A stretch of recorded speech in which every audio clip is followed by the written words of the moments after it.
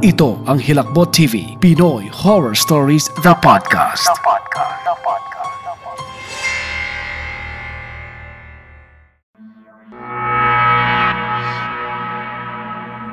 Mami, Daddy, ano yung ingay na yun? Baby, I don't know. Mommy and Daddy will check it, ha? Dito ka lang. No, Han. Ako na ang bahala. Basta dyan lang kayo. Agad na tumayo si Renz at saka binitbit ang baril. Pagbaba niya sa hagdan. Agad niyang tinanong kung sino ang nasa likuran ng pinto. Oras na naman, ma. Hilakbot.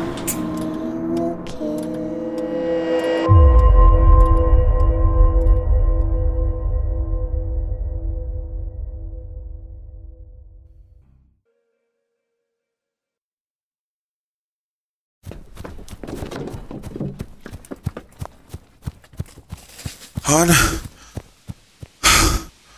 pahinga muna tayo. Kanina pa tayo tumatakbo eh. Palagay ko hindi naman na nila tayo makikita dito sa abandonadong gusali na ito. Saka, tingnan mo, nagpahid na ako ng dugo. Siguradong hindi na nila tayo maaamoy. Wika ni Alma sa kanyang asawang si Renz. Tumugon naman ang mister nito ng, "Okay, Han. Sige. Kahit nga din ako eh. Pagod na rin. Let's rest for now. Tsaka, palubog na rin yung araw eh. Tara, hanap na lang tayo dito ng kwarto. Mas mabuti dito na rin tayo magpalipas ng gabi. Hanggang 4th floor naman itong building na ito eh. Teka, dyan na lang muna kayo at i-double check ko muna kung safe talaga dito." Tumango lang sa kanya si Alma, sabay kuha ng isang malaking bag na kung saan nila isinilid ang mga canned goods. Habang hinahalukay ni Alma ang kanilang bag upang hanapin ang pakay, ay nagpaalam naman ang kanilang anak na si Jane. "Mommy, Daddy, can I go to the restroom? Ihing-ihi na rin po kasi ako eh."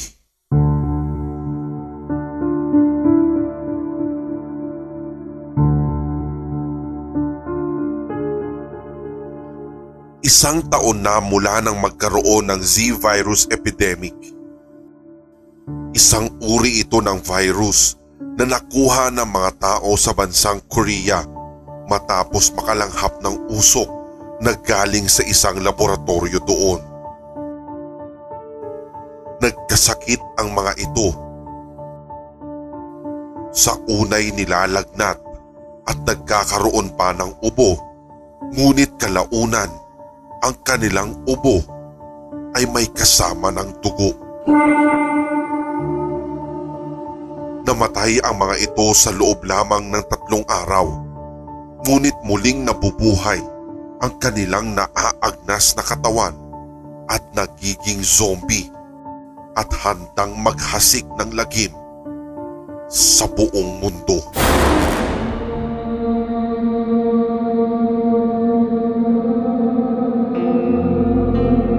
Sa katunayan, apocalypse na nga ito. Ito ang hindi napaghandaan ng mga tao sa iba't ibang panig ng mundo. Sa haba ng panahon, iilan na lang ang nabubuhay at mas marami na ang populasyon ng mga zombie.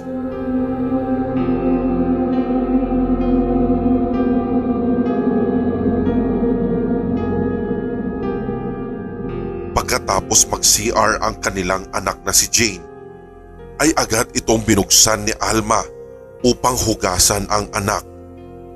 Kumuha ulit siya ng dugo na nasa garapon at saka ipinahid sa 5 taong gulang nilang anak. Kahit nanlalagkit na ang kanilang mga katawan dahil sa kanilang ipinapahid, kampante sila dahil hindi sila maaamoy agad ng mga zombie. Malakas kasi ang pang-amoy ng mga ito, lalo sa mga preskong amoy ng mga tao. At hindi naman maaamoy ng mga nilalang na ito ang hindi preskong amoy ng dugo. Pagbalik ni Renz, Han, may nakita ako magandang kwarto sa 4th floor. Tara, doon na tayo magpahinga.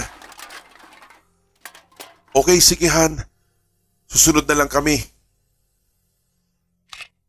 O sige, iaakyat ko muna itong mga baril. Buti na lang may nakita ako mga bala sa kabilang kwarto. Saka na-check ko na yung buong building na ito. Safe tayo dito.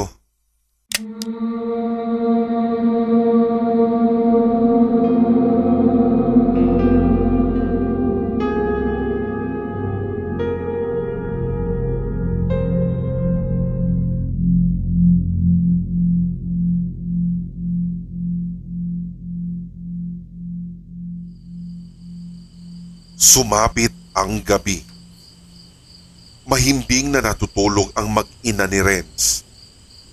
Kahit pagod ito sa walang humpay na pagtakbo para lang makaiwas at makapagtago sa mga zombie, ay hindi pa rin din siya dinadatnan ng antok. 1 taon na silang ganito. Tumatakbo, nagtatago, at balot ng hilakbot na baka hindi na rin sila abutan ng sikat ng araw dahil sa mga uhaw ng mga zombie. Napatingin siya sa kanyang wristwatch. Ay, 1:00 na pala ng madaling araw. I need to rest.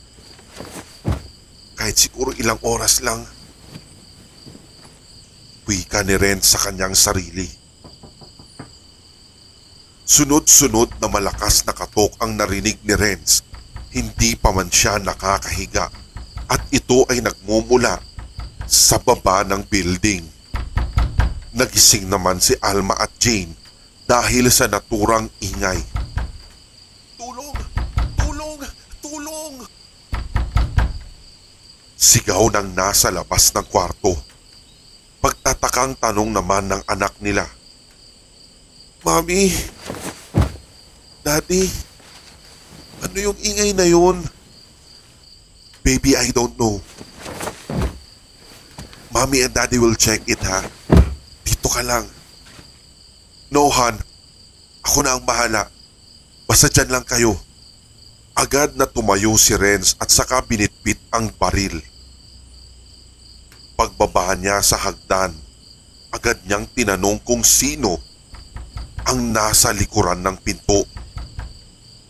Sumagot naman ang babaeng nandoon sa labas at ang sabi, Sir, pagbuksan mo po ako. Parang awa niyo na. Please. Sige na, sir. Pagbuksan niyo na ako. Isang babae ang kumakatok at nagmamakaawa. Hindi na lumaban sa isipan pa ni Renz kung pagbubuksan niya ba ito o hahayaan na lang sa labas. Pinagbuksan nga niya ito agad. Sabay sabing, Oh, anong nangyari? Sir, nakatakas po ako sa mga sundalo. Yung mga sundalong mamamatay tao. Wala naman po ako sakit at lalong hindi po ako nakagat ng zombie. Paano mo nalaman tong lugar na to? Sir, kanina po nakita ko na kayo ng pamilya niyo sa gubat. Tsaka sinundan ko na po kayo. Tulungan niyo po ako. Please help me. Hindi. Bago ka namin matulungan, we need to make sure na wala kang kagat. Sinamahan ni Alma ang babae sa CR para i-check ang buong katawan nito kung merong bakas o kahit anumang kagat ng zombie. Ngunit nagtataka na lamang si Renz dahil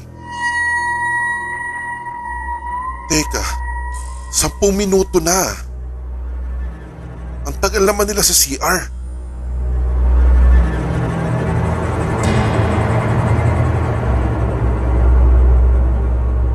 Tinungo ni Renz ang pinto ng CR at dito ay kinatok niya ang mga nandun sa loob. Alma? Alma? Ano nangyayari? Alma? Ngunit walang sagot. Nilakasan ni Renz ang pagkatok ng pinto sa huling pagkakataon, sabay tanong ng, Alma? Uy! Ano, kumusta? Clear ba? Ngunit wala pa rin kahit isa sa kanila ang sumasagot mula sa loob. Nag-decide na si Renz na buksan ang pinto at pagkasipa niya nito ay tila nadurog ang puso niya sa nakita. Watak-watak ang tiyan ng pinakamamahal niyang asawa.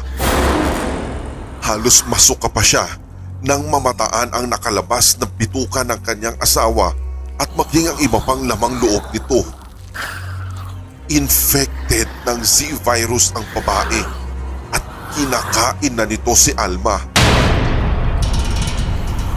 Halos mapraning si Renz kung kaya't nang aktong napatingin ang babaeng zombie kay Renz, napanganga na lang ito at aktong tatakbo din papunta sa direksyon niya.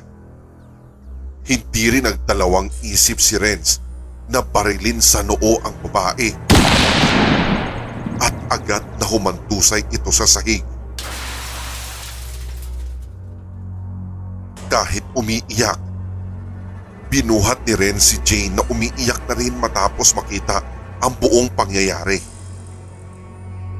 Pilit pa rin ginigising ni Jane ang kanyang ina, subalit ilang beses nang sinabi ni Renz na, wala na, anak, tara na, wala na si Mami. Aalis na tayo dito. Daddy, please don't leave Mom. No. Patuloy pa rin sa pagtakbo si Renz sa kagubatan, buhat ang anak at ang isa nilang bag. Makailang minuto pa, biglang umulan ng malakas, dahilan upang matanggal ang mga dugo nila sa katawan. Napamura si Renz pagkatapos at ibinabasaglit si Jane at binuksan ang bag. Ngunit sa kanyang pag-usisa sa loob ng bag, Jane, anak, nakita mo ba yung jar? The big jar with the animal's blood. Daddy, naiwan po ni Mami yun sa restroom nung nilagyan po niya ako ng dugo. Ano? Oh my God. Nagpanik bigla si Renz. Wala na silang dugo na ipapahid sa kanilang buong katawan. Maaamoy na sila ng zombie. Papaano na? Habang nag-iisip si Renz ng iba pang paraan, ay napalingon ito sa isang grupo ng zombie na paparating. Binabaril niya ang mga ito, ngunit hindi niya maasinta sa ulo. Dahilan upang maubos ang bala ng kanyang dalang baril. Binuhat na lang ni Renz ang anak at dito ay muli silang tumakbo ng pagkabilis-bilis. Ramdam niyang madadapa na siya dahil sa panlalambot ng kanyang mga tuhod, pero patuloy sila sa pagtakas papalayo sa mga zombie. Tumakbo ng tumakbo papalayo para matakasan si kamatayan.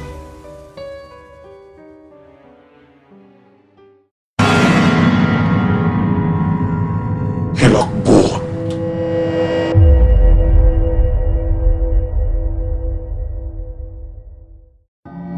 Inyong napakinggan ang tampok nating kwentong katatakutan dito sa Hilakbot TV Pinoy Horror Stories The Podcast. Maaari kang magbahagi ng iyong sariling kwentong kahila-hilakbot sa pamamagitan ng email ricoloco87@gmail.com o sa sindakstories2008@gmail.com.